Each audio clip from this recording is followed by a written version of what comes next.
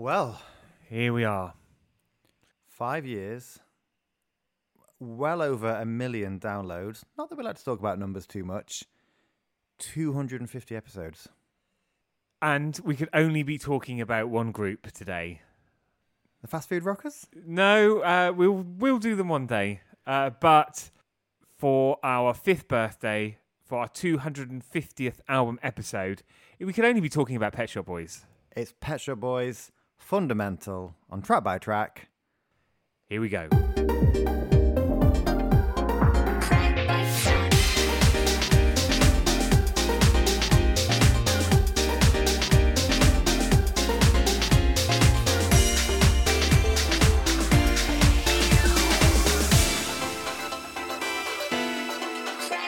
Hello. You're listening to Track by Track with me, Dan. And me, Will. And for the 250th time, this is the podcast where you take a great pop music album and break it down track by track. And on the turntable this week, to celebrate our 5th birthday and our 250th album episode, it's Fundamental by Pet Shop Boys.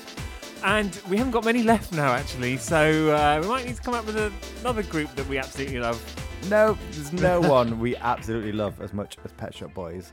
But you're right, because after this, we've only got one Pet Shop Boys studio album to go track by track through, which is the 6-track album Introspective. Although we do know they're in the studio at the minute. Hurry up. With James Ford. Come on.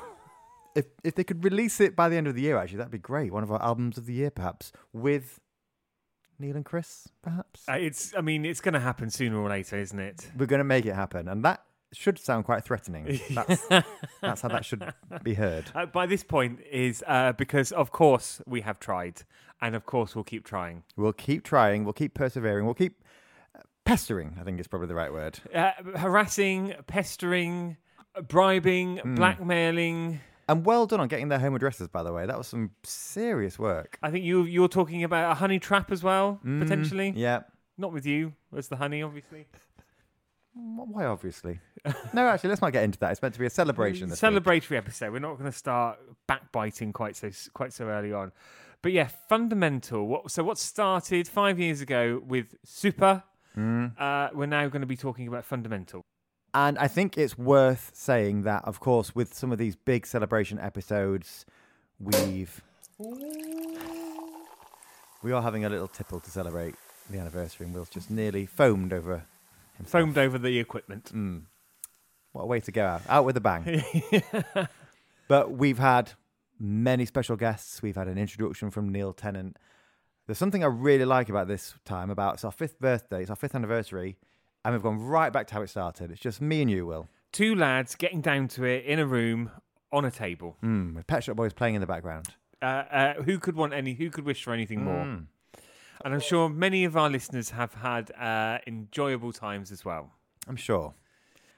And of course, if you've missed it, yesterday on our actual 5th anniversary, we released our first 5 years episode. Retrospective.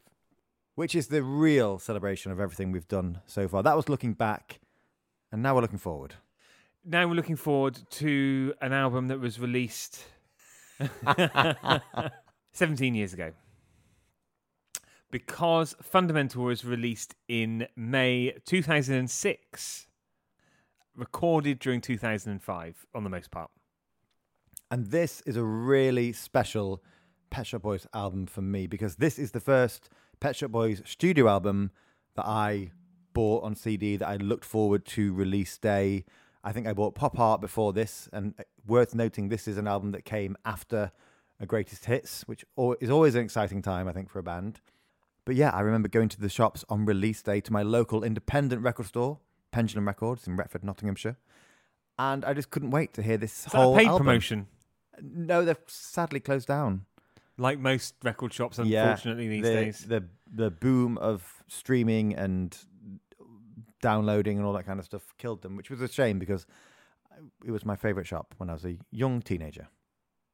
I remember when this album came out so well. I was foaming at the mouth again, literally, to get these new tracks, to be a completist, to listen to every remix.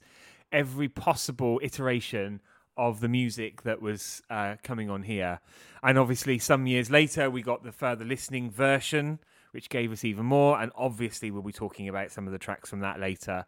But I think for me, it was the excitement after release in 2002. It was the excitement for a completely brand new Pet Shop Boys album. Yeah. And then the run that led then to a new album every 3 or so years, running up to 2020. Does mean we are technically due an album this year. We so are. I don't want to pin them down on that, but if they want to keep that going, Yeah. maybe, I know it was 4 years between Super and Hotspot, wasn't it? But it would be really nice to have it this year. It'd be a real treat. I still get the excitement from thinking back to the days of like Fundamental and earlier, of when they released that first new track from the album. Oh yeah. And the promo happens as well. You get some remixes. You get the B-sides. Pet Shop Boys always very generous with that as well. Yeah. And it was no exception with Fundamental either. You definitely got that. And in fact, once again, spoiled for choice for this episode's further listening. Absolutely spoiled.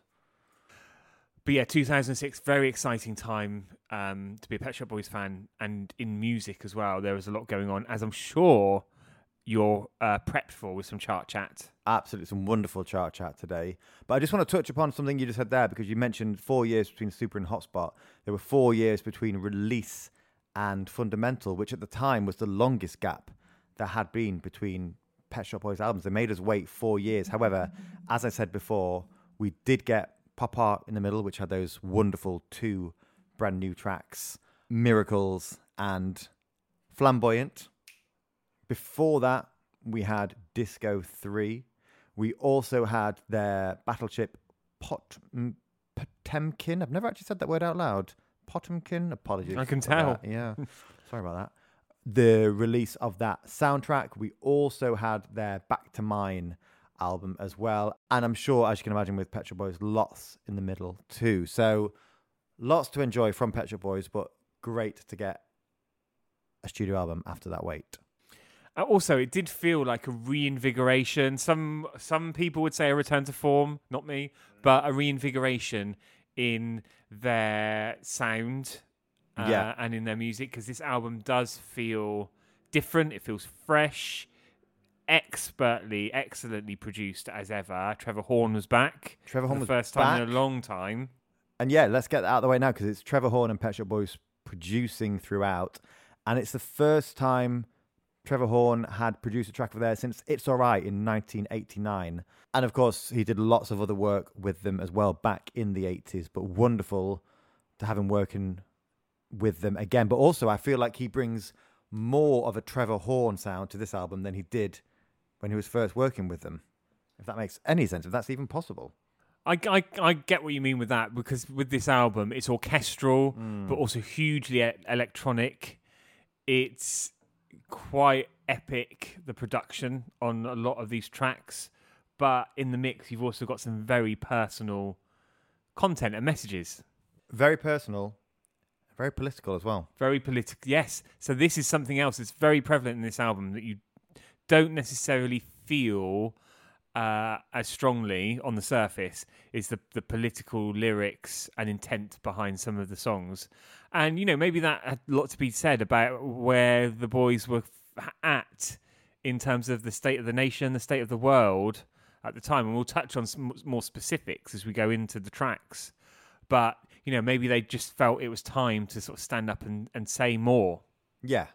Because released in 2002, of course, a year after 9/11, an event that changed the world. But I imagine a lot of the material already written for that.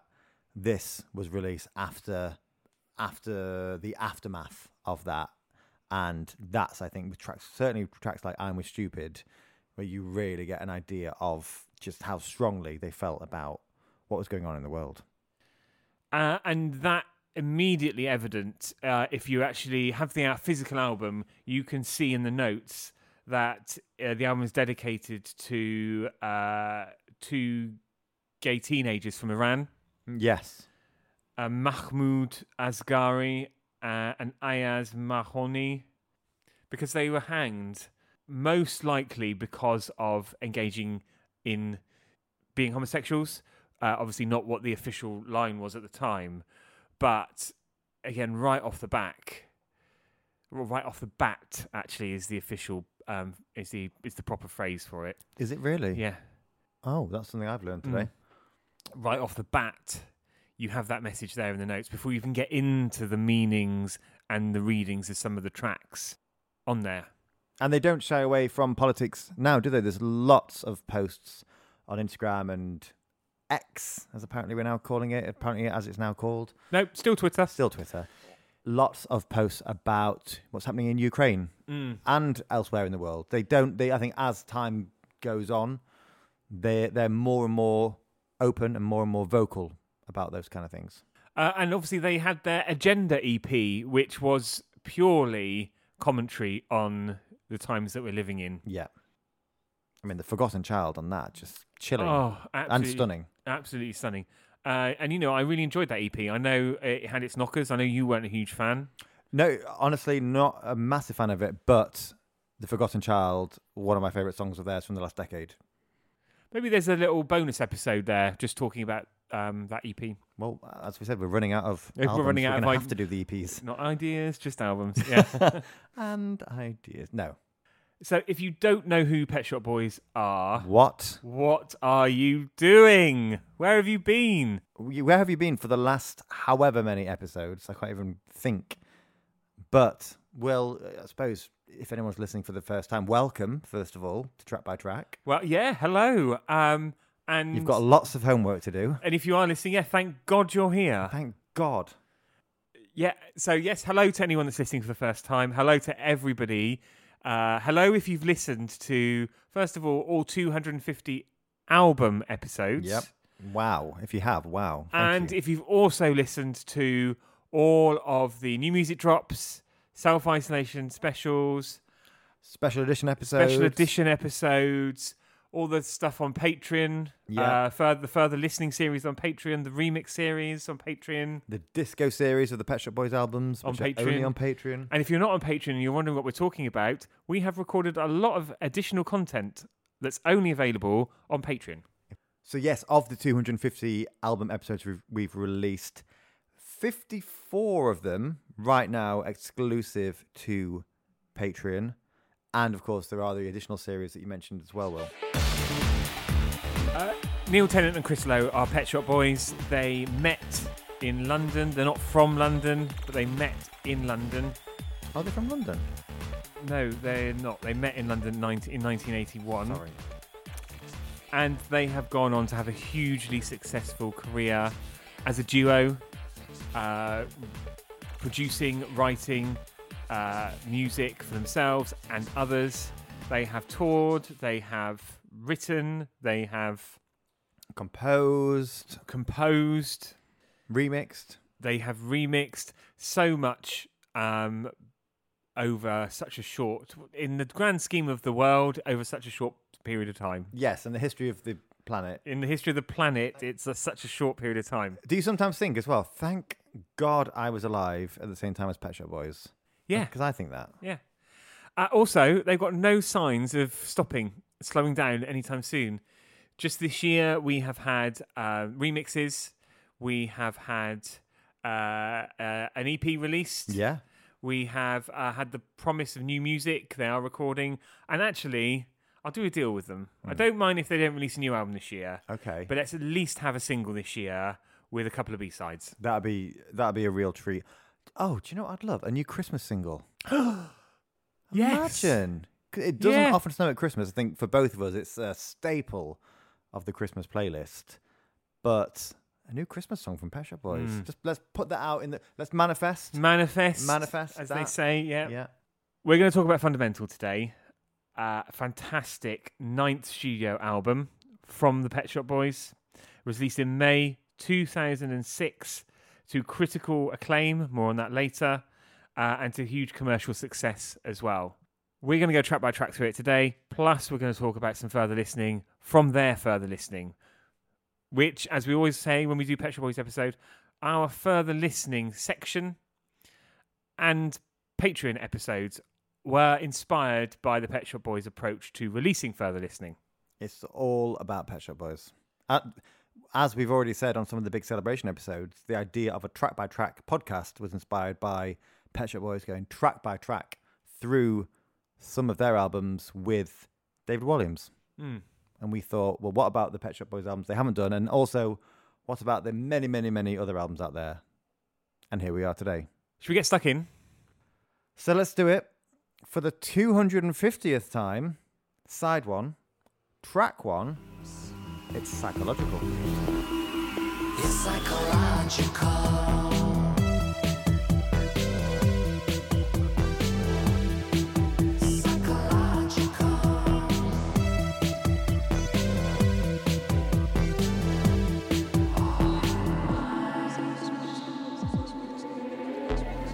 So Psychological, their opening fundamental, and a really interesting track. Again, especially coming after Pop Art, after their greatest hits, after the release of Release, a much more kind of acoustic indie Pet Shop Boys album, if you like. This feels very electronic, very stark, and really just very intriguing, doesn't it? Really leads you into the album not fully knowing what's about to happen. It is. It's such a weird beast to start off with, but I like that because, yeah, it piques your interest going into this album. Again, as side one, track one, first new album for a long time, you're kind of like, well, what's going on here? What is this sound? I think one thing is certain, you know, it is a reliably solid, you know, electronic beat. And, you know, it has all the hallmarks of a Pet Shop Boys kind of beat and synth running through it, but it's Neil's vocal delivery as well that's very otherworldly in ways. It almost feels like a journey into somebody's head. Yeah, it does. And obviously some psychology, psyche, psychological, you know, it's about kind of how somebody thinks and how someone interprets things. And I think this is a certain, you know, if you think about the human mind, it's a very strange, complex place. Something maybe you don't want to think about too much. Definitely. With certain people. Why are you looking at me like that? I'm just looking at you, just because it's that. We're recording in person, of course, for the 250th episode. We're sat across each other at a table, the candle burning. And this is all true, actually. Yeah, within spitting distance. Yeah, let's not.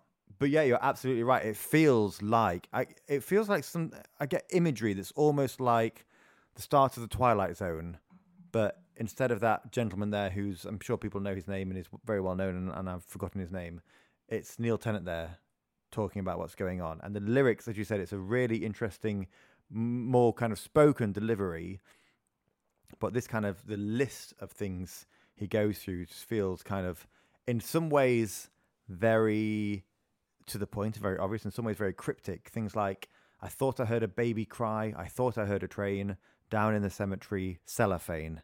It's all just very like list-like and some randomness to it, but it's... Yeah, randomness is a good word.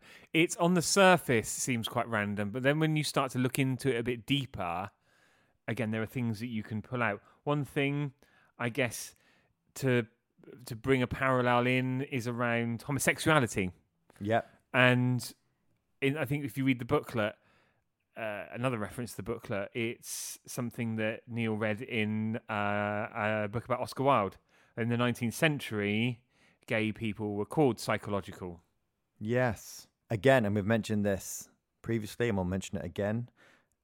Pet Shop Boys, I think, and certainly Neil with the lyrics, often referencing LGBTQ plus people in history. You know, they form part of that. If you watch a documentary on BBC Two about LGBTQ plus musicians of the 80s, Pet Shop Boys are going to be there, or musicians of all time, but they themselves referencing the people that came before them. And I remember when this album came out and when I bought this and played it a lot, this is when I was running a pub with my parents. One of the best things about that, I thought, was that I could choose what music was playing in the pub. And so the day this album came out, I had it on. And I remember one of the locals, bearing in mind it was a local village country pub, they were probably wanting to hear a bit of Billy Joel and that kind of thing. I remember one of the locals saying, "What the hell's this? It's like torture." And I thought, that's how rude, how incredibly rude. But I also thought the repetition of the synths and the idea of this psychological thing, that's probably what Pet Shop Boys meant. So actually, that was probably a compliment to them. Yeah, they'd have loved that. Yeah. If some yokel in a pub in the back end of arse end of nowhere, some dead end in a... Sorry, I'm feeling quite offended here. Oh, no offence. You should have said that earlier. Obviously no offence. Well, not always obvious.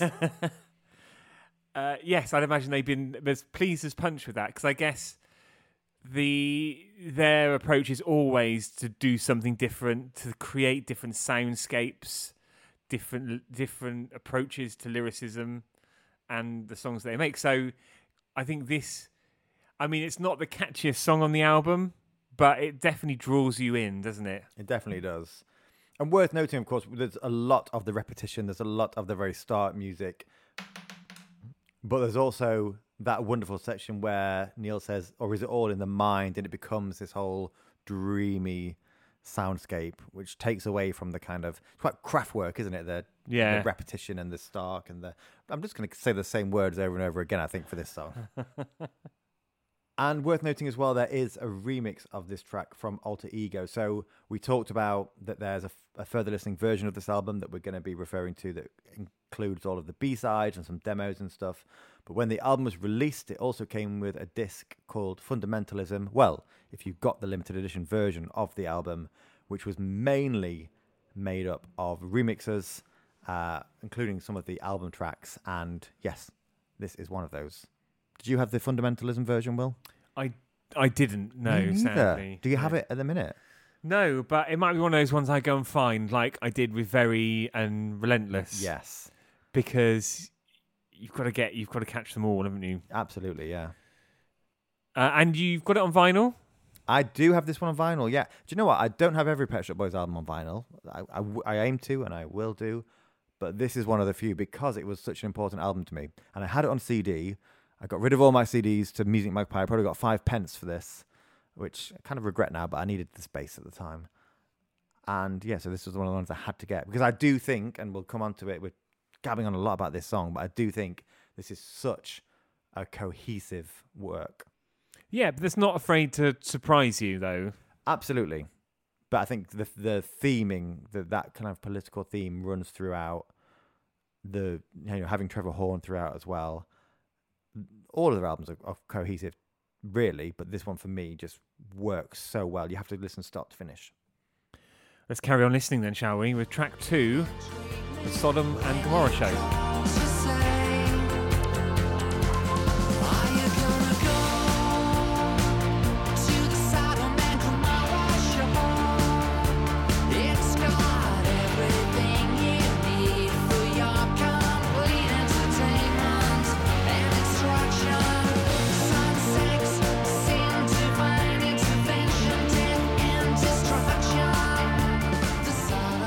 Sodom and Gomorrah in a show, there, and this is one of the first big standout moments on the album for me.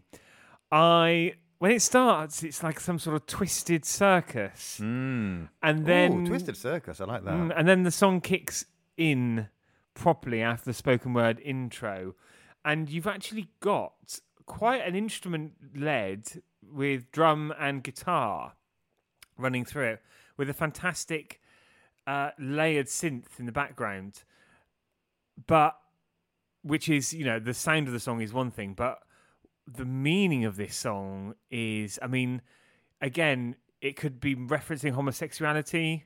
There are interviews where Neil has referenced the state of the world, rolling news channels, and kind of the deterioration of things. Again, the political side of this album coming out in full force.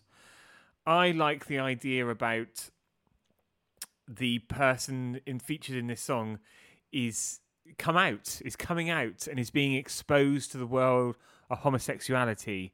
And although it might not be the easiest or most pleasant experience, is certainly getting something out of it. Yeah. I quite like to think that, because when you think about Sodom and Gomorrah, in the very literal sense of Sodom and Gomorrah, it was a reference to two cities, biblical cities, that were a place of badness, naughtiness, wickedness, debauchery, sin. A bit like your place on a Saturday night, Dan. Thank you very much. But I love the way it's dressed up around the conceit that the Sodom and Gomorrah show is a world of debauchery. Definitely. This is definitely a favourite of the album, though I'm probably going to say that for more than half of the songs on the album. But again, listening to it for the first time, hearing Psychological, getting that kind of really strange vibe, and then going into this, I love the playfulness, I love the, what do you call it, twisted circus and that kind of carnival theme to it. The Dirty circus. A dirty circus. It sounds like a club that I'd frequent. Dan's Dirty Circus. Start your own club. And even from that spoken word, which is delivered by Fred Applegate, who is an American actor. He has been on stage in the likes of Beauty and the Beast and Wicked and Guys and Dolls. He's also been on lots of TV and he's been in films. He's been in The Producers. But just opening it with that. And I think what's great as well is that they could have thought, oh, this could be a great album opener. But I like that it's not. You've got the psychological start to things, and then you get taken into this twisted circus. I'm just going to keep saying that. I mean, it would make a great album opener and a great theme and backdrop for the album that this is the Sodom and Gomorrah show, and the tracks that follow will lay that out even further. But actually, it's its own self-contained story as well, isn't it? And I'm so glad you mentioned the musicians as well, because that's one of the things that really stands out about this album, isn't it? The drums, the strings, the backing vocals. A lot of the people working on this album are Trevor Horn's regulars, frequent collaborators. So you've got Tessa Niles. The horny section. You've got Tessa Niles, of course, friend of the podcast. Tessa. On backing vocals. Love you. Who, of course, has worked on lots of Pet Shop Boys stuff as well. You've got Anne Dudley composing, of course, worked on ABC's. And from Dudley, yep. From Dudley, worked on the Look of Love by ABC and often tours it with them. You've got Lol Cream, who've talked about before, formerly a member of 10cc, and produced and directed music videos in the 80s, including Duran Duran's Girls on Film. And you've got Steve Lipson and you've got Phil Palmer. So lots of names that I think we've mentioned before on the podcast, but all bringing that classic, huge orchestral Trevor Horn sound to the electronics of Pet Shop Boys. And interestingly, they wanted this to be the lead single. Really?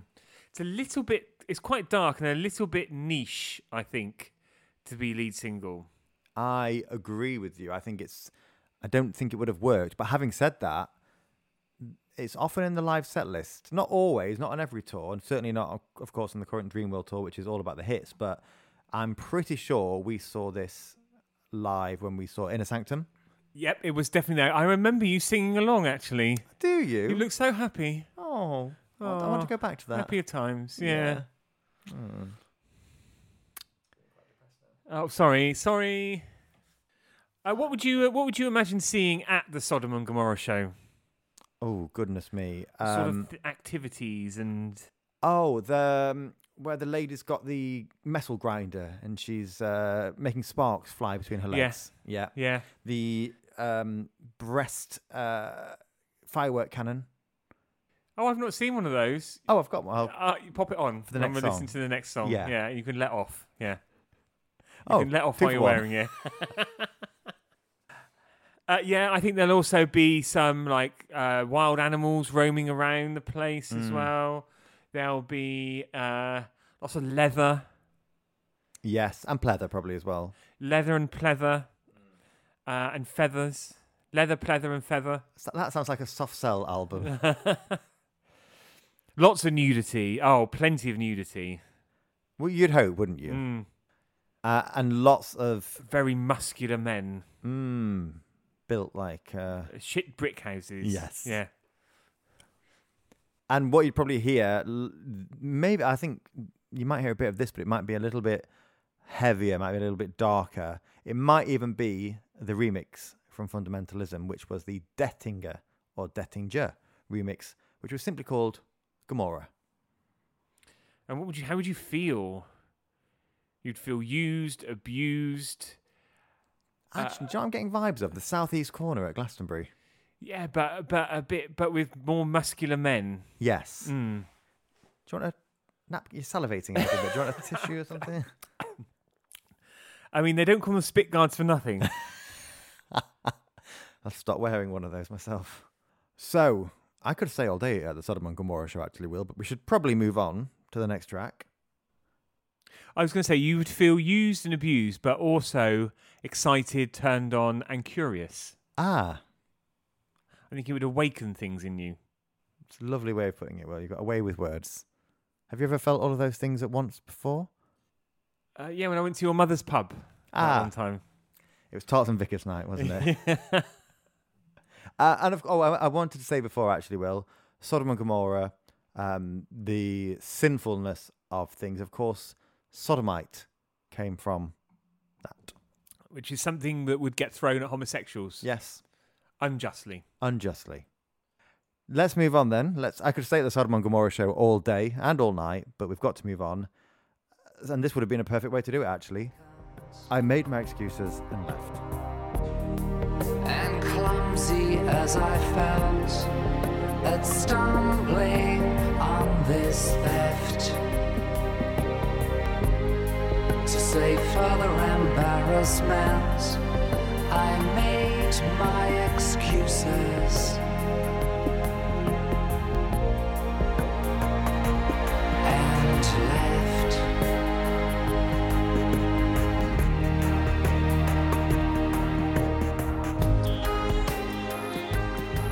I made my excuses and left there. I'm probably going to say lots of things on this episode that I've said before and I'll say it again, but I think this is one of the most stunning and most emotional songs in Pet Shop Boys' back catalogue. And what's wonderful about that is that actually it's a song of two halves as well. You've got that incredible, what feels like an instrumental opening, but actually there are very muted vocals in there from Chris. And then you've got the bulk of the song itself, which is just heartbreaking lyrically. And combined together, it just creates something that, again, after Psychological, after the Sodom and Gomorrah show, you're not quite sure where this album's going, and this kind of just stops you in your tracks. Well, yeah, because it's very sad, isn't it? Very sad. But before we talk about the sadness, just to talk about the opening of this song, recorded on Waterloo Bridge into Chris's Nokia phone at the time. That's why the vocals are so distorted. But it adds to the haunting feeling of losing something, I think, because it's a good minute and a half before the song starts to move into a more traditional sense, and you start to get more of a flavour for what the song's about. But I enjoy, the sounds, the background noises at the beginning, the sounds of traffic, honks. And for a long time, I didn't know what Chris was saying. I didn't know what that vocal was. I thought it was just a sound. But he's actually, if you didn't know, he's actually saying, "I'm all alone again. I'm all alone." Oh, I hope he was okay. Well, Waterloo Bridge, feeling lonely. Be careful. Get help. If you feel lonely, don't go out onto a bridge or a cliff top or headland or top of a high building. No. Seek help. Yes, that's if you're feeling lonely. But yeah, the song itself, once we get into it properly, we're talking about loss and knowing when to go. So, are you off then? No, I'm digging my heels in. And it's based on a true event as well, which I didn't know until researching for this episode. Again, always loved this song, always loved the emotion behind it. But I didn't know that it was inspired by this idea of, or an actual event, where Cynthia Lennon walked in and discovered John Lennon and Yoko Ono sat close, looking into each other's eyes and kind of knowing what was going on. And then when you kind of picture yourself in her place and read those lyrics, you really do feel for her. I suppose the moment of clarity where you just need, what you need to do. Yeah. It does. It makes me think about you don't like to make your excuses and leave. You just like to leave. Irish exit. French exit. Oh, different. Well, apparently around the world, certainly around Europe, it's called something different because everyone's got their own idea of who's more likely to leave first and without saying goodbye. I've often done an early exit, let's say. And sometimes it's too much hassle to have to explain and then say goodbye to everyone. It takes half an hour. You could have been home by that point. Just send it in the group chat. Yeah. Saying, I've left. I've left. See you later. Enjoy the night. No explanations, no apologies, no excuses. No, just leave. Own it. If I wrote the song, it would be called I Left. That could be your biography title. Oh, lovely. Dan Ball, I Left. And speaking of books, in 100 Lyrics and a Poem, was it 100 Lyrics and a Poem? Neil Tennant's book of lyrics. This is one to just sit down and enjoy. There's some wonderful moments in there. My favourite being, a silence filled the room, awkward as an elephant. In the crowded court of your love, I was now a supplicant. Stunning. Absolutely stunning. And, very, very, very... But yeah, after that very strangely enthralling opening track, then the kind of twisted circus of fun and debauchery that was track 2, a very sad, moving song for track 3. It is anyone's guess what's going to happen next. Should we find out? Here's track 4 now.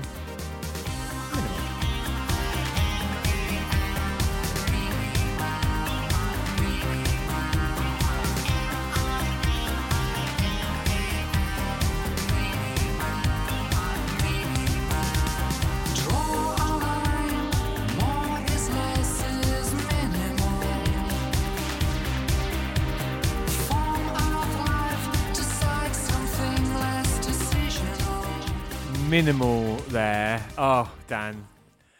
This group are going to be the death of me. Really? They're so good, aren't they? They are so good. I mean, I've loved the last 3 tracks, but I really love this one.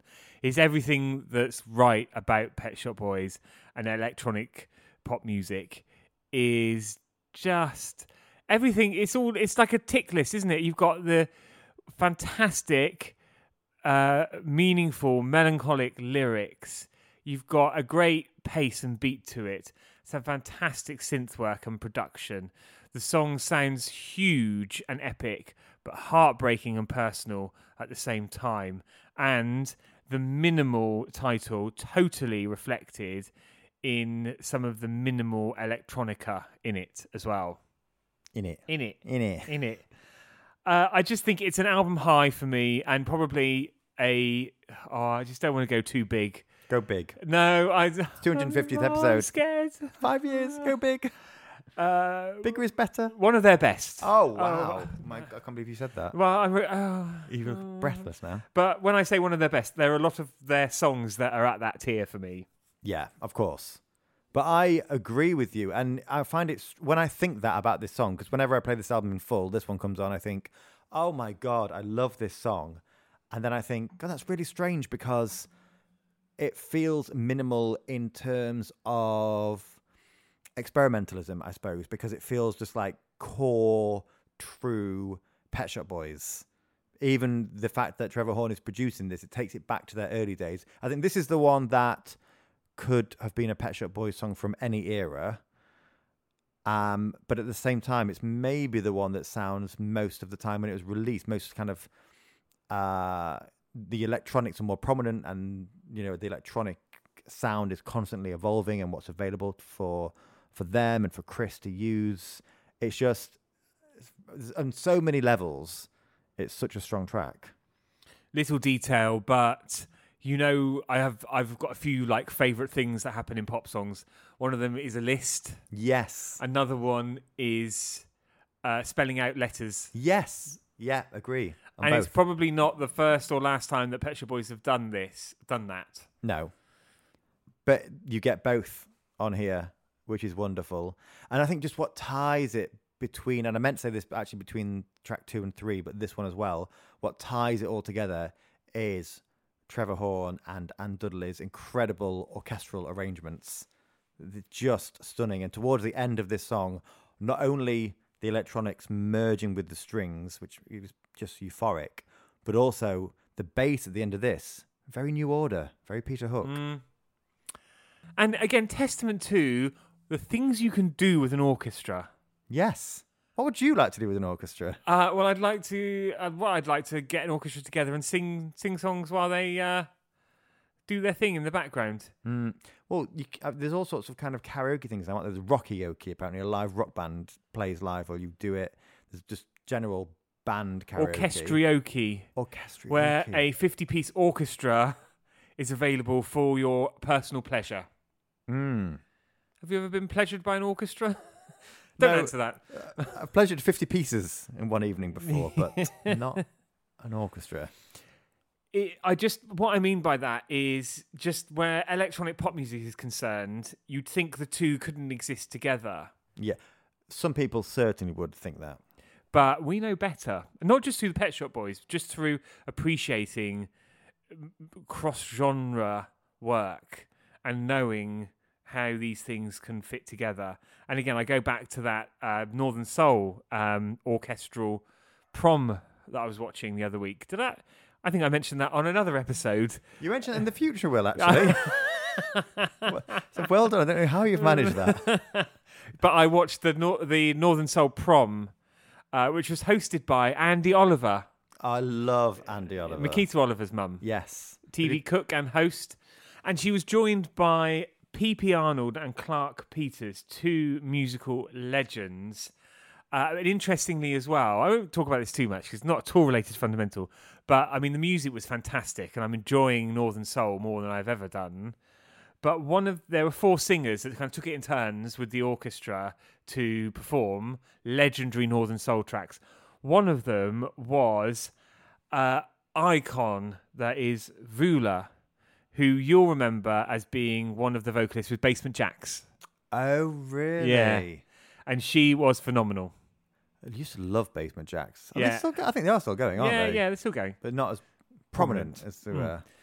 But anyway, that's another great example of an orchestra doing something different with a different genre of music. I'd love to go. Should we try and find a Northern Soul night and go to? They dance all night. Have you seen the film Northern Soul with Steve Coogan? No. It's a fantastic film. I think it's just called Northern Soul. And he's in it, set in the 70s, 80s. But wonderful film. But back to Minimal. This is our first single of the album. First single, and before you do some chat, I've got to say, tons of fantastic remixes for this track. And as with every Pet Shop Boys album and era, they know exactly who to go to for a remix. Because you have got Toca Disco giving you some huge Ibiza vibes. You've also got Tigger, Super Chumbo, Telex Hell, Telex Heaven remixes, and Tom Craft as well on the remix on the single for a remix of In Private, which is definitely worth listening to as well. Maybe we will later. Really? Maybe we won't. Oh, you're a birthday tease, aren't you? I am, yes. You take me up the pathway, but no cake. Maybe just a light frosting.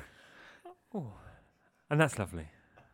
So, this was a single, Will. This was the second single released from Fundamental in July of 2006. And this is just one of the best charts.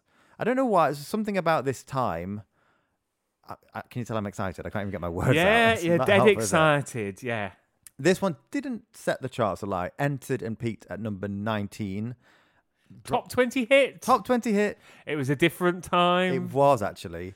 Dropped out. Top 40 the week after. So it doesn't matter. Pretend that doesn't matter. But the top 10 that week, Will. Number 10, Man-Eater by Nelly Furtado. Number 9, a new entry for Kasabian with Empire. Number 8, Rogue Traders, Voodoo Child.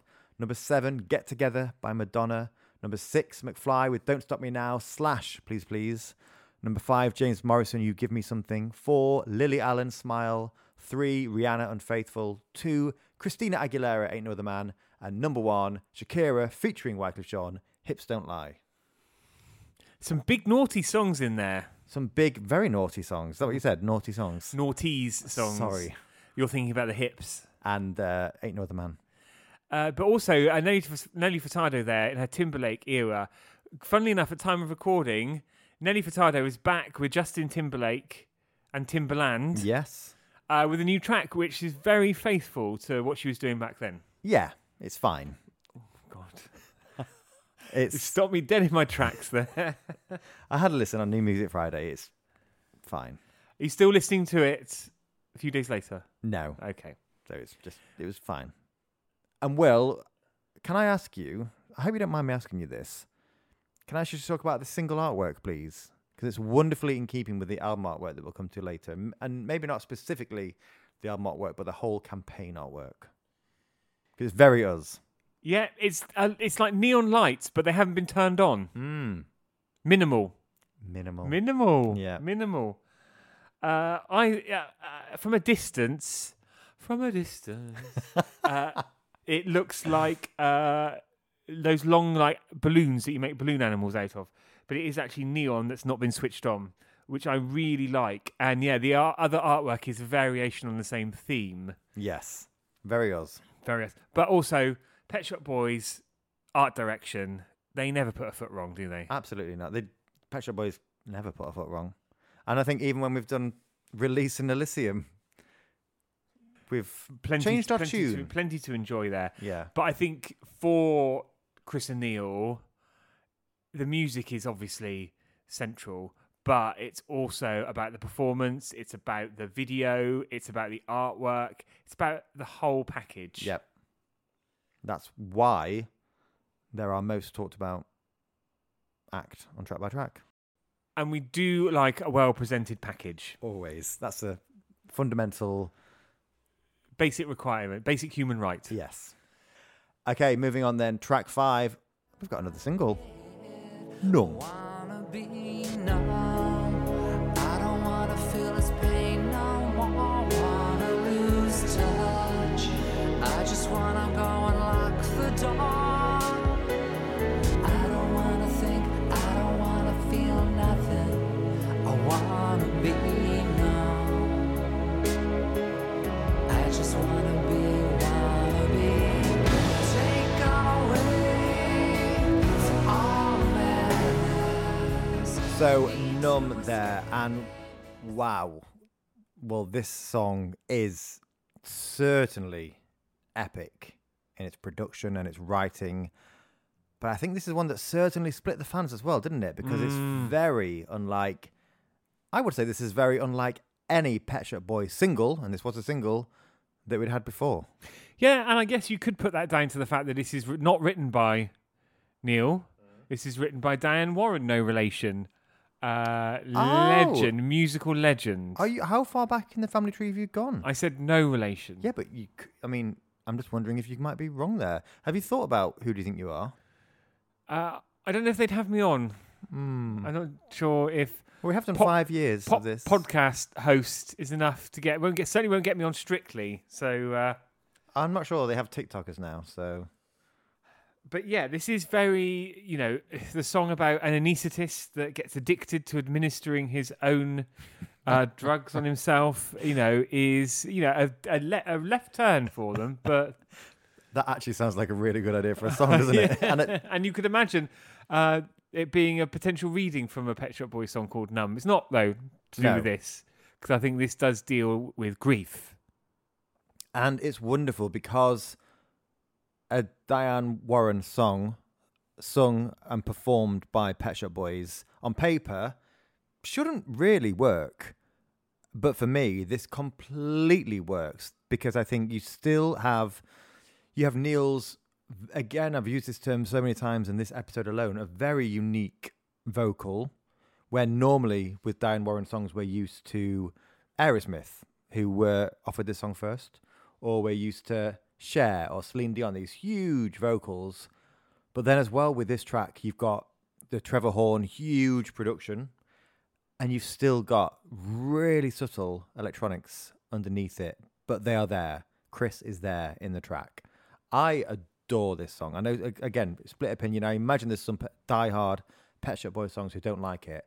I absolutely love it. What is it about it that you love? Well, just those. I think the fact that it shouldn't work, and I guess the most important thing about this song, and as you said, it's about loss. It's about wanting to feel numb.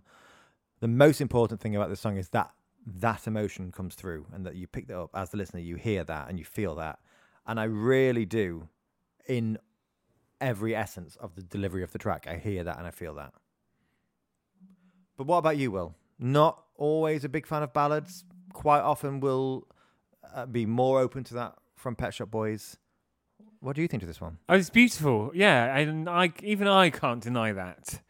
But I definitely concur with the fact that it doesn't sound typically like a slower song that Pet Shop Boys would do.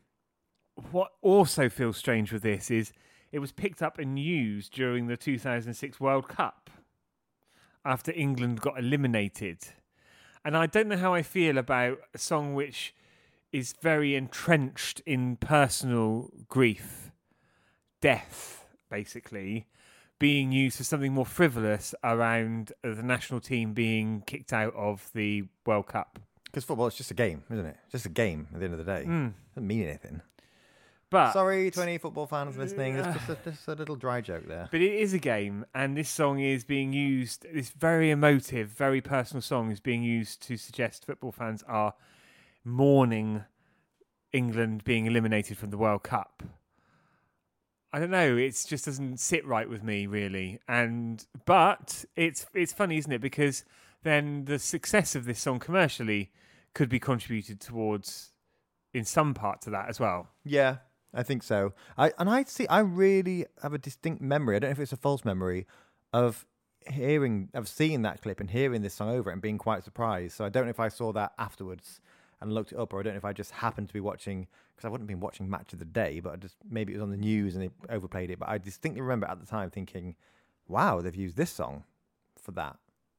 And interestingly, this was originally going to be one of the new tracks on Pop Art.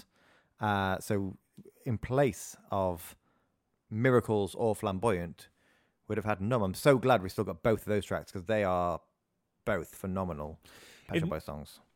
In the makeup of the album, it's great to have this slower, very reflective moment right in the middle as well. And actually, I'm all for the fact that it was on this album and not used elsewhere. Same. And also, Trevor Horn says about this one, it went from being an electronic track to an acoustic track and then back again twice with a 50-piece orchestra. So I like the idea that they weren't... There's a big journey with this song and a lot of changes. But, it feels like maybe more than most Pet Shop Boys songs, it changed. But I love the version that it became. How did it do as a single? Well, a couple of thoughts here, Will. It didn't do too badly at all, actually. This was released as the third single of the album. Again, different time. But it entered and peaked at number 23. Which nowadays, I think, if a Pet Shop Boys song got to number 23, would think that's absolutely amazing. But actually, it was only the second single ever of theirs to miss the top 20. So it probably felt like a bit of a miss for them. They were probably a bit numb. No, I shouldn't do that, because I've just said a thing about using this song in a belittling way, or almost in ways that doesn't do it justice. So well done for ignore. That. No, ignore I said that. I shan't ignore it. Looking at the top 10 that week, another iconic one. I just have distinct memories of working at the family pub, and also driving around in my Peugeot 206 and blasting out a lot of these songs. So number 10, Ordinary Boys with Lonely at the top. Number 9, Lil Chris with Checking It Out. 8, James Morrison, Wonderful World. 7 is P. Diddy featuring Nicole Scherzinger with Come To Me. I don't remember that one. Number 6, Meatloaf, It's All Coming Back To Me Now. 5, a new entry for Girls Aloud, Something Kinda Ooh. 4, Scissor Sisters, I Don't Feel Like Dancing. 3, Bob Sinclair and QTB with Rock This Party, Everybody Dance Now. 2, America by Razorlight. And 1, My Chemical Romance, Welcome to the Black Parade. I've got to heat it up, got to heat it up. I've got till 3 o'clock. Something.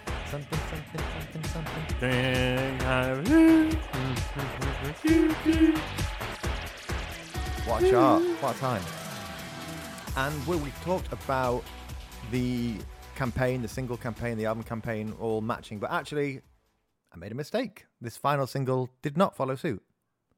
Yes, Dan, you're right. In what can only be described as an absolutely terrifying CD single cover, it is two people with absolutely shit scary beaks on. Mm. And it is Neil and Chris in those the plague doctor masks, aren't they? Oh, I hate them. Yeah. Absolutely make my skin crawl. Or I can't believe they actually used to wear those. I suppose it's the equivalent of the masks we wore during the COVID years. It just looks like they're just very otherworldly and they're going to kill you. They won't.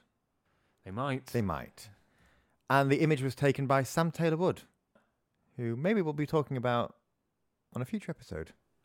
I wonder if she's taken a photo of her extremely attractive, much younger husband wearing one of those masks. Wearing only the mask. Oh.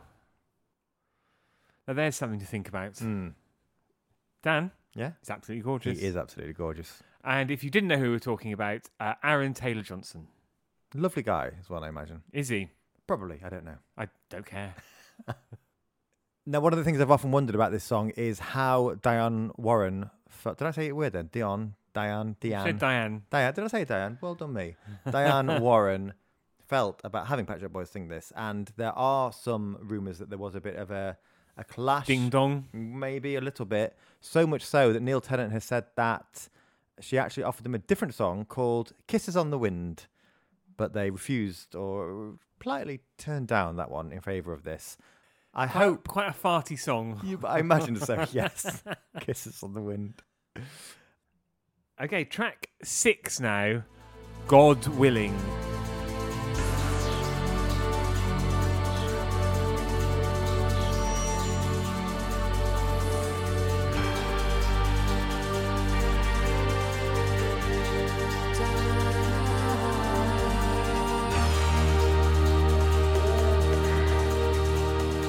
God Willing there, just a much shorter instrumental track that what it lacks in lyrics, it makes up in a side one ending atmospheric climax. Yes. But there's something very interesting about that because apparently this was initially, well, first of all, it was going to open the whole album. Then they changed that idea, of course, and we had Psychological. Then this was going to open side 2.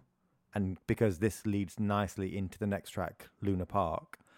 But then on the first pressings of the album on vinyl, this does end side 1 and Luna Park opens side 2. Then when they repressed it, they changed that so that this does open side 2 and then goes into Luna Park. So this song's been all over the place. Well, it's been an opener, a closer. It just shows how versatile a piece of music that it is. I do think it's found a good home at the end of side 1. I would respectfully disagree. And I know you would expect that from me. But for me, this flows so nicely into Luna Park. I often think about it just being an elongated intro.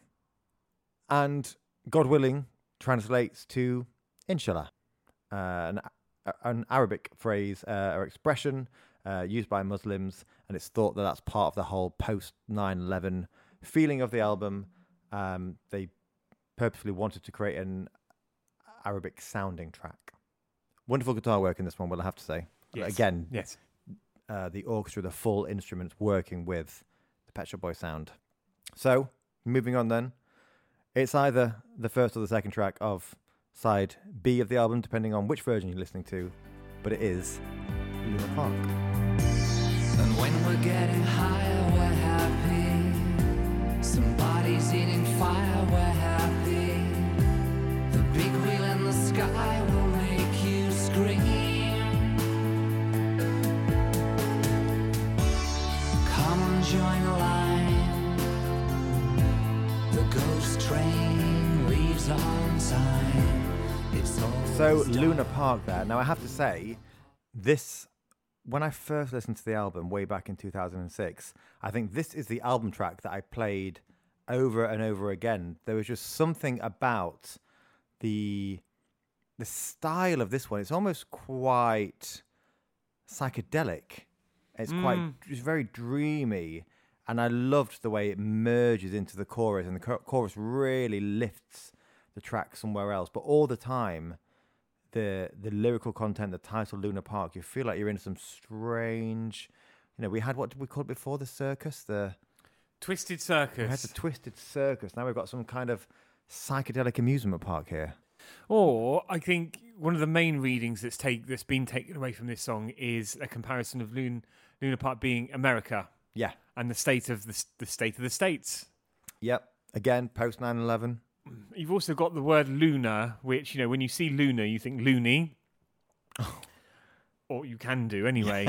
And the connotation there being about a crazy world, somewhere that's in disarray as well. Which kind of, is the complete contrast of what you'd expect from the amusement park, the actual Luna Park.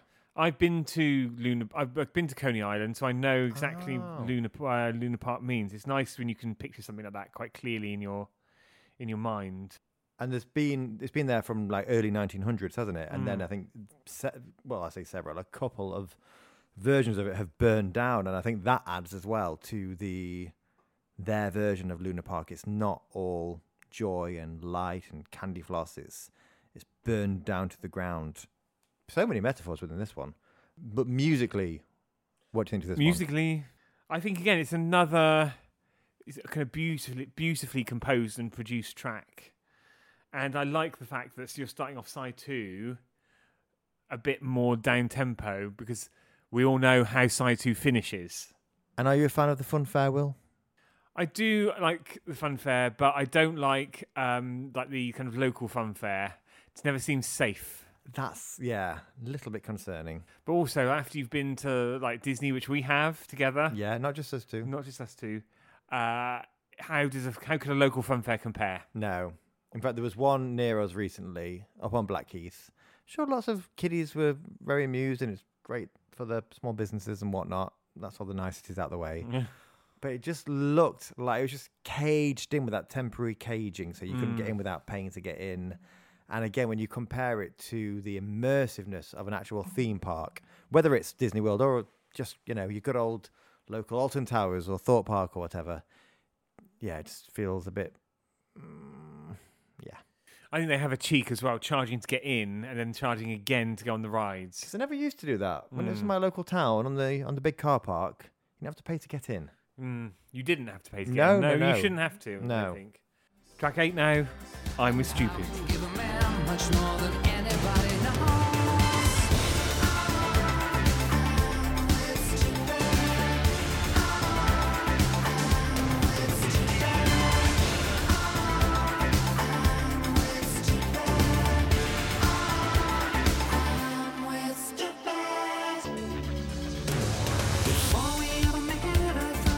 I'm with Stupid there. A song about Blair and Bush. But which one is the stupid one? Both. Well, you could say that. Some would immediately say it was Bush. Some might say, well, isn't Blair the stupid one for going along with him? I don't know. But probably one of the most overtly political songs on the album. Not that you would think it when you watch the video. Great video. Yes, great video featuring the aforementioned David Walliams and Matt Lucas of Little Britain. Yeah, who would have been at the height of their BBC fame at this point. And of course, we know David Walliams, huge Pet Shop Boys fan. I was going to say maybe more than us, but I don't think so. He's not done a podcast about them, so... No, but he has done further listening with them on Spotify. Track by track with them on Spotify, Will. But yeah, in the video, it's a pastiche of the Pet Shop Boys themselves. Again, very self-referential. We were talking about that previously on an episode that's yet to be released. And but they're very game, aren't they? And I think with Wallace and Lucums...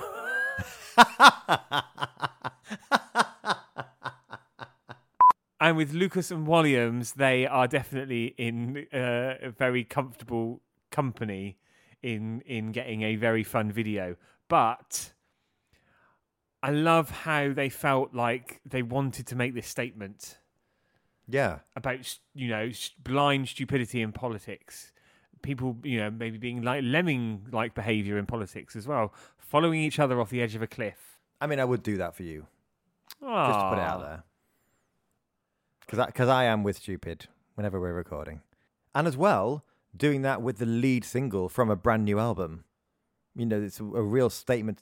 A lead single should be a statement of what this album's going to be, but they're just going straight out with this massive political statement, which is what the album would be.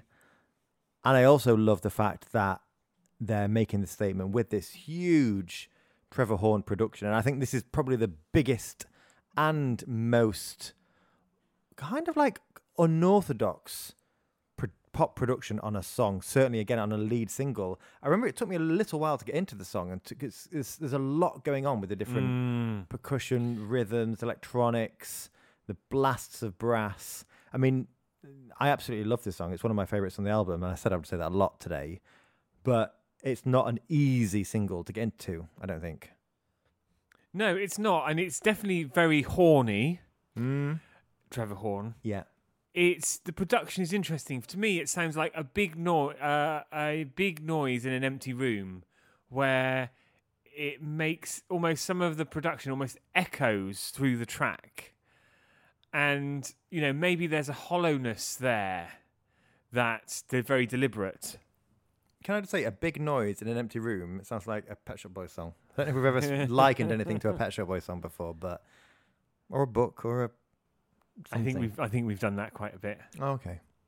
This was despite a couple of attempts by the boys to push a couple of other tracks further to the foreground for lead single. This was the lead single. You can see why. Yeah, 100%. It grabs you by the knackers quite quickly and quite swiftly, and makes you stand up and pay attention. And can I tell you how it did as the lead single from the album? Yes.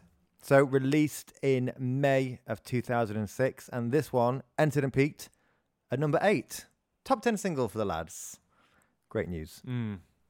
Elsewhere in the top 10 that week, so number 10 was The Kooks with Naive. 9 was Chicane featuring Tom Jones with Stoned in Love. I used to absolutely love that song. I used to play it to death. 8, Pet Shop Boys, I'm With Stupid. 7, Shane Ward, No Promises. I have to say, on the 250th episode on our 5-year anniversary, I just kind of have to hold my hands up and declare that's one of the first songs I ever bought from iTunes. Shane Ward, No Promises. Really? A novelty song from a cricketer, honestly. 6 is Red Hot Chili Peppers with Dane California. 5, Rihanna with SOS. 4, Beat Freaks and Somebody's Watching Me. 3 is Infernal from Paris to Berlin. 2, LL Cool J featuring Jennifer Lopez with Control Myself. And at number 1, Gnarls Barkley with Crazy. What an eclectic top 10 that was. Yep. And that was the only top 10 there from Pet Shop Boys. The next highest entry was number 13, which was Daz Sampson, Teenage Life. Oh, he couldn't get away with that now, could he? Do you remember the Eurovision? I didn't watch it at that time, so I remember. I know it was of him it. and a load of schoolgirls, if I remember right. Ah. As part of the release, there was a maxi mix, which was just even more of this great track to enjoy. And also, as you'd expect from the lads, a couple of B-sides as well. But maybe more on those later. Also, lovely to see this track top 5 in Denmark and Belgium. And Spain, actually, as well. And to be honest, I was a little bit disappointed with the chart performance of this track, because with a song that had an immediate hook to it, and the video featured 2 very big stars of that time, I thought it would have penetrated with the British public more deeply. Yeah, it would have been nice for it to have been higher. But number 8 were they a legacy band at this point? Would we have said? Yeah, they've been going for 20 years, so not bad for a band 2 decades into their career. Just trying to see positive, Will. That's all. And that's lovely on our birthday, isn't it? At least once a year you do it. Can I just say the single artwork is really nice, because there's some neon lights, arrows on it as well. Yeah, in keeping with us and the campaign. So that's all the singles out the way. Track 9 now, Casanova in Hell. Back in the library, his revenge is his story.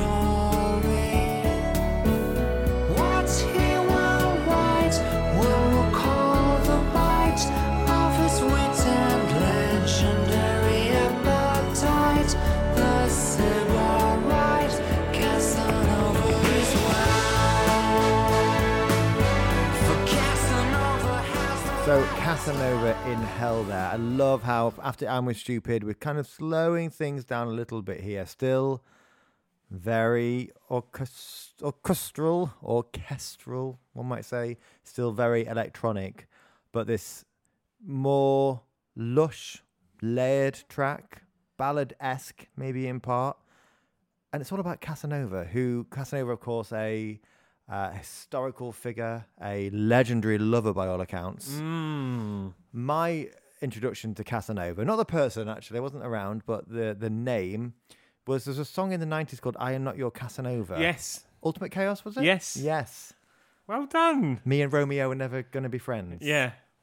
Can't you see how much I really love you? Going to sing it to you time and time again. I've not heard that song for about 25 years, but it just sticks, doesn't it, sometimes? But we're not talking about Ultimate Chaos this week. Are we talking about them next week? No, all the week after. Maybe for our 10th anniversary, when we run out of Pet Shop Boys to talk about. This song, though, again, another stunner. For me, there's no dud on this album, I'll be honest. And this is just a really nice, more poignant moment that's less political, I think, actually. It's just more a love song. And I'm going to harpoon your poignant moment with an erection. With the word erection. Because Casanova is in hell because he can't get an erection anymore. Because he's too old. So what he's doing is he's reflecting back on all of his rampant days, his rampant romping and randy shenanigans in his memoirs, which he's writing in this song.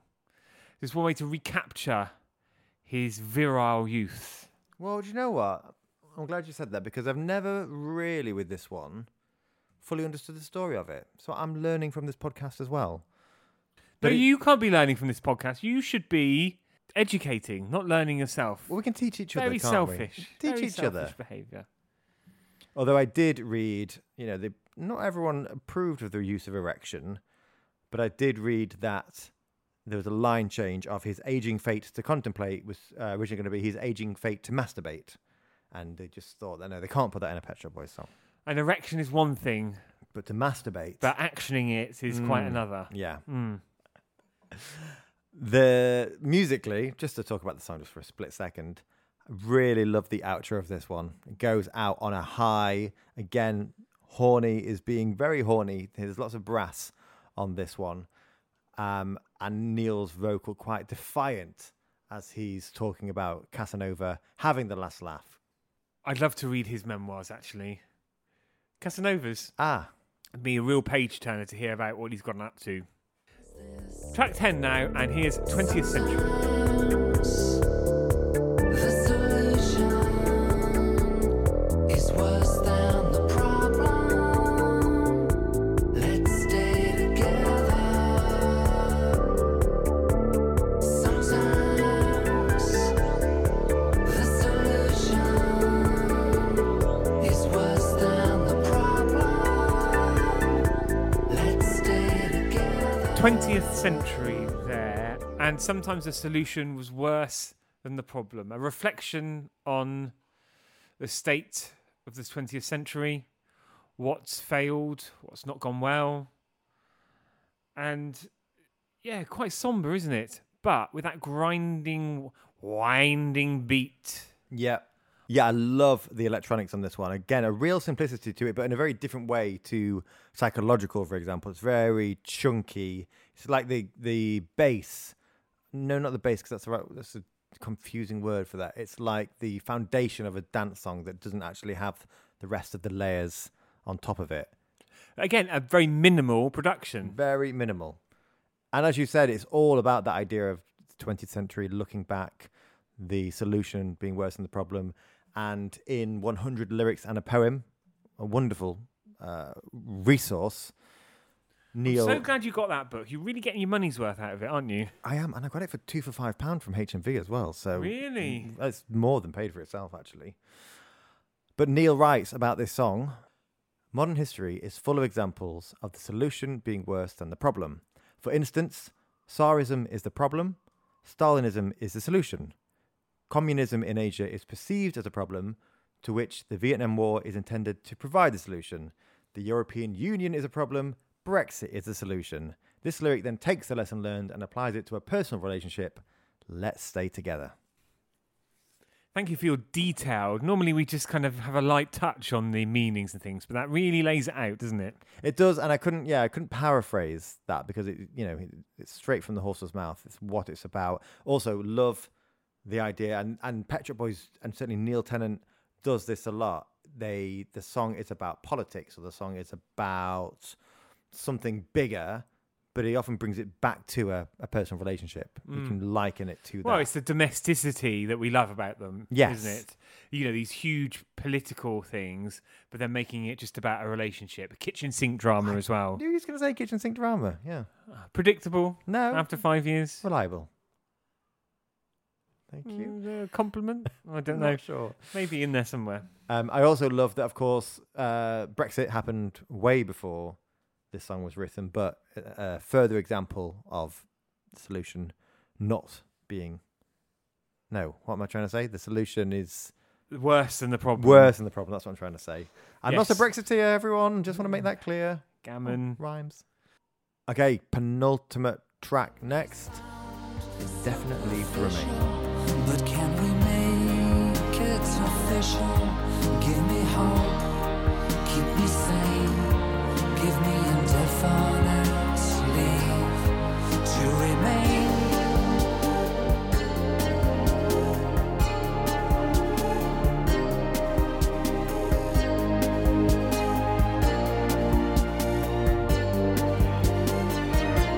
Tell me where I stand.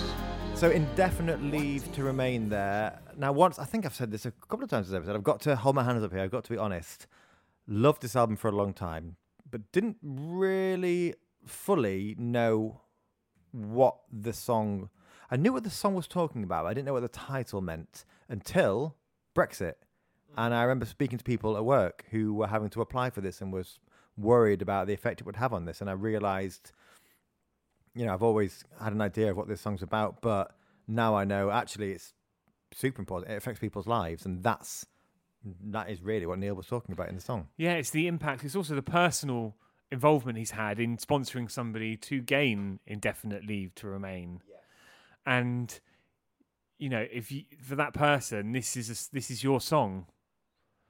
Elton John. No, this song is that person's song. That's how strongly and how much Neil cares that he's written a song about that, the impacts that that has, the process has, and what it feels like to kind of go there and go through it. I remember this song of old, and it was just lovely. There are some wonderful, subtle, very underplayed electronic flourishes through this track as well as some lovely wind work. And I just think it's a lovely song with a really powerful meaning. It does pack an emotional punch. And actually, this second side of the album is a lot more political and historical, a lot more overtly political and historical, I think. Yeah, it is. Yeah, I've never really thought about it as an album of two sides before, but it definitely is, and will continue to be when we come on to the next track. But on this one, what I really like as well is the intro. It's Trevor Horn, it's the horn section, it's the orchestra. It's just the brass, isn't it? It's like a brass band. And I think Chris mentioned in an issue of Literally that was kind of an ode to English town, brass bands in English towns, like a very small town thing, very small community, and maybe linking that to perceptions of an indefinite, and someone having an indefinite leave to remain. Okay, we're on to the last track of the album, and we're going out with a bang. Integrity.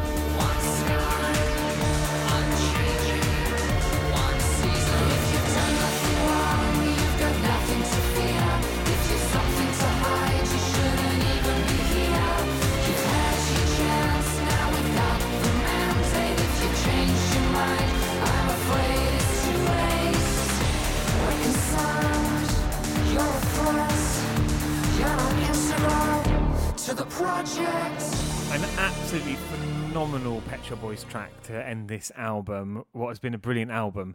But for me, the last track on the album is also my favourite track on the album.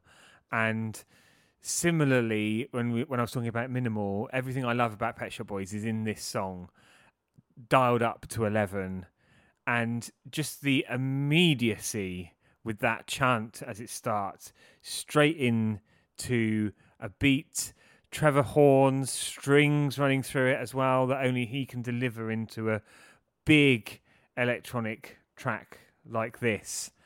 And who'd have thought such a big song and dance would have been made out of ID cards? I know. But if anyone was going to make a big song and dance about it, it was going to be Pet Shop Boys. Yeah, true. And the debate rumbles on, doesn't it, about ID cards? And, you know, the lines, if you've got nothing wrong, if you've done nothing wrong, you've got nothing to fear. If you've got something to hide, you shouldn't even be here. Is a lot of what people say in the argument for ID cards. Like, if you don't want an ID card, then what have you got to hide? Yeah. And I guess the argument in this track is around what sort of world or country we would be living in if and when that happens. Yeah. And to be honest, on most subjects, I think both of us, not to speak on your behalf, Will, but both of us probably would agree with Neil's point of view on things. He's a very intellectual man. He's a very compassionate man. He's a very open-minded man.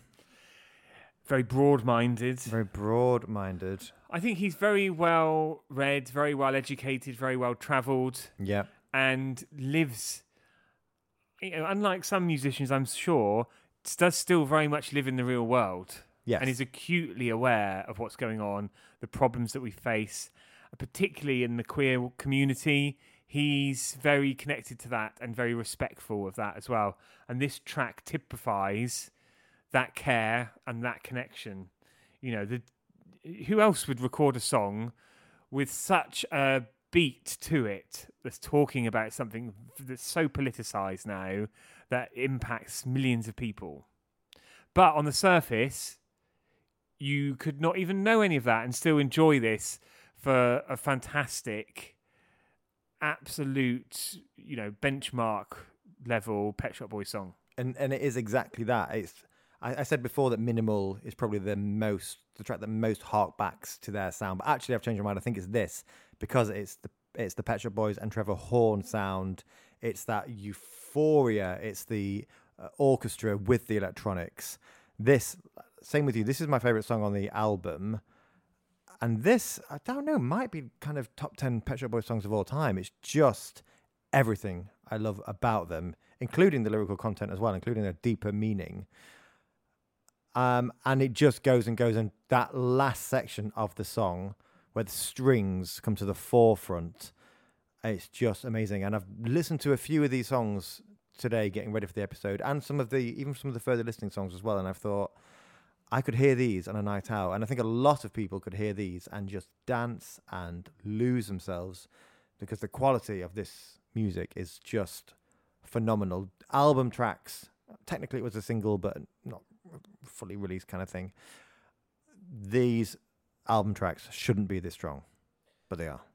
Yeah, there's a 7.5 minute immaculate mix, which is just glorious. And I'm going to listen to that after this, actually, Will. I've decided. We are. Oh, are we? We are. We are we? We are. Speaking of something I only learned recently while doing the research for the episode is that this is loosely based on the novel We, the dystopian sci-fi novel by Russian author Yevgeny Zamyatin. I read that book earlier this year. You've done a lot of reading this year, I've noticed. Yes, New Year's resolution, and I've actually stuck to it. So I've been thumbing my way through quite a few things.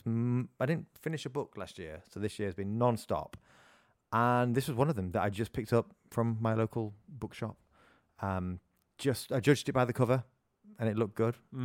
And right from the off, Neil sings on this, "Long live us, the persuaded we, integral collectively to the whole project. It's brand new, conceived solely to protect you." That's the basis of the book. And even though Neil hadn't read it at the time, the book is all about this perfect place where people know their place. It's good. I'd recommend it, actually. It's quite a short read as well. That's why. Big writing. Yep. Lots of pictures. So we've reached the end of the album proper. Further listening coming up, but just a word on the reception and performance of this album. Massive success. Basically 4 and 5 stars across the board. The Independent in particular gave it 5 stars. Q gave it 4 stars. And I think the general consensus of reviews and reactions were real call-outs for best album for decades, real return to form, such powerful subject matter and lyricism in it as well, and actually a collection of really well crafted pop songs. And what a wonderful select collection they've been. Really have. And let me just tell you about the album performance as well. Sorry. It was a number 5 album in the UK album chart. So, we have got some further listening for you. And I'd love to go first if that's okay. Go for it. Mainly because this track, which I think is actually really both of our choices, because I know we both love this song. We've actually talked about this song before. On Fundamentalism, it comes next. It's the next track after Integral. So this is Fugitive, and it's the Richard X extended mix. Could not talk about it. Always a new day in heaven. There's always a new way to heaven. You know I'm really gonna miss you. You, my brother,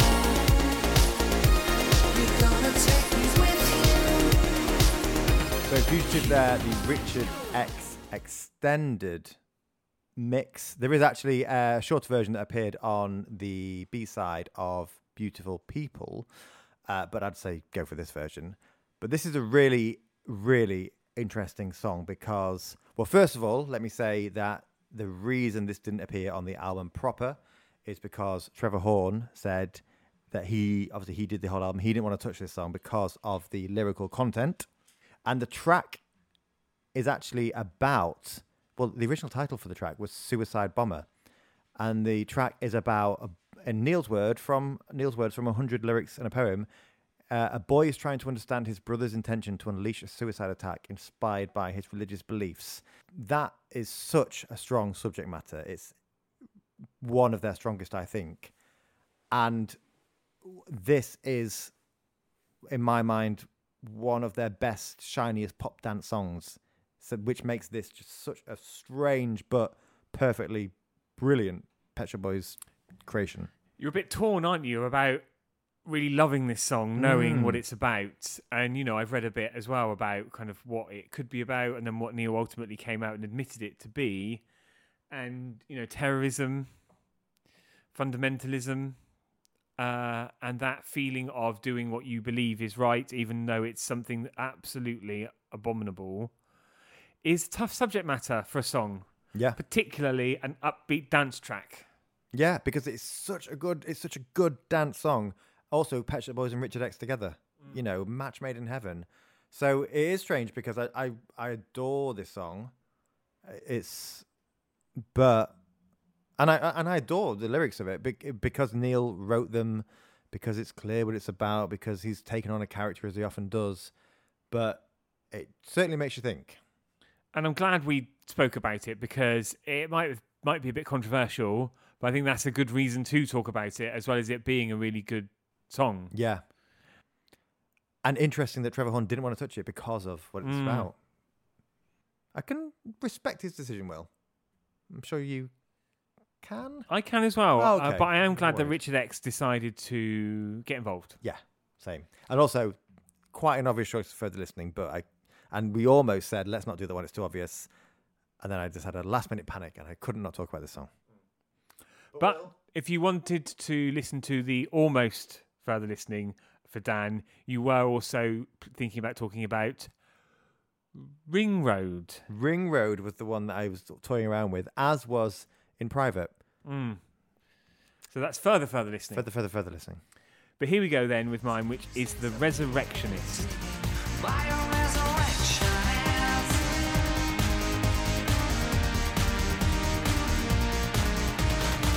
and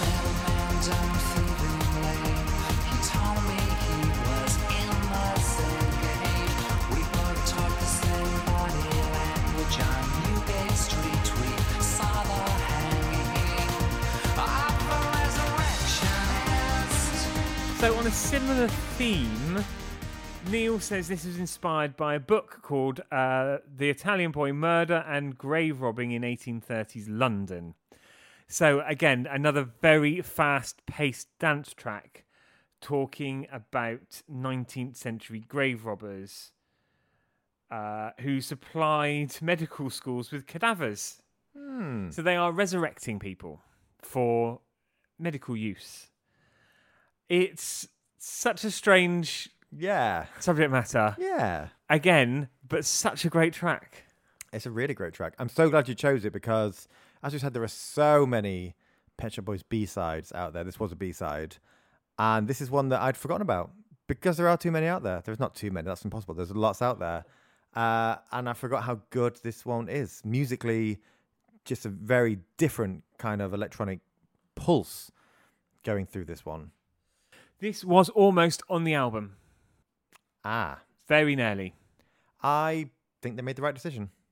But it could have been in kind of where Minimal is, somewhere around there. But it's great to have such quality B-sides that were almost album tracks. We're out of time. On our 250th album episode, on our 5th anniversary. Do let us know your thoughts on Fundamental, on the Fundamental further listening, and some of your interpretations, because, you know, there's a lot you can take from these wonderful songs. And a huge, huge, huge thank you to you for listening, for subscribing, hopefully, for supporting the podcast and becoming a patron if you have. If you haven't, don't forget there's lots of material there waiting for you from Pet Shop Boys. There's, what is there now, Will? 7 or 8 Pet Shop Boys episodes exclusively on Patreon. There's 80 plus episodes waiting for you. There's new material every month. There's episode voting. There's early access when we've got the band with us. I mean, if we are going to go track by track through Pet Shop Boys' new album with them, it'll be there first, and there'll be some extra content as well. So thank you for listening for the last 5 years and 250 episodes. We'll be back with 251 very soon. Next week. So until then. I've been the Resurrectionist. And I've made my excuses and left. Oh, see you later then, lovely. Goodbye. Goodbye.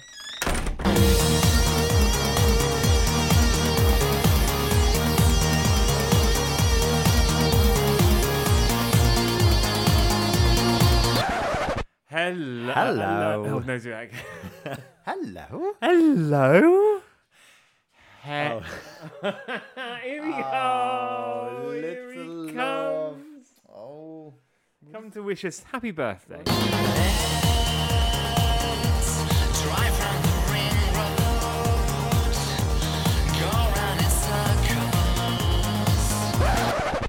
Musically, Do let us know if you do see any breasts or danglings. he made it a director's cut. Circumcision. Is he?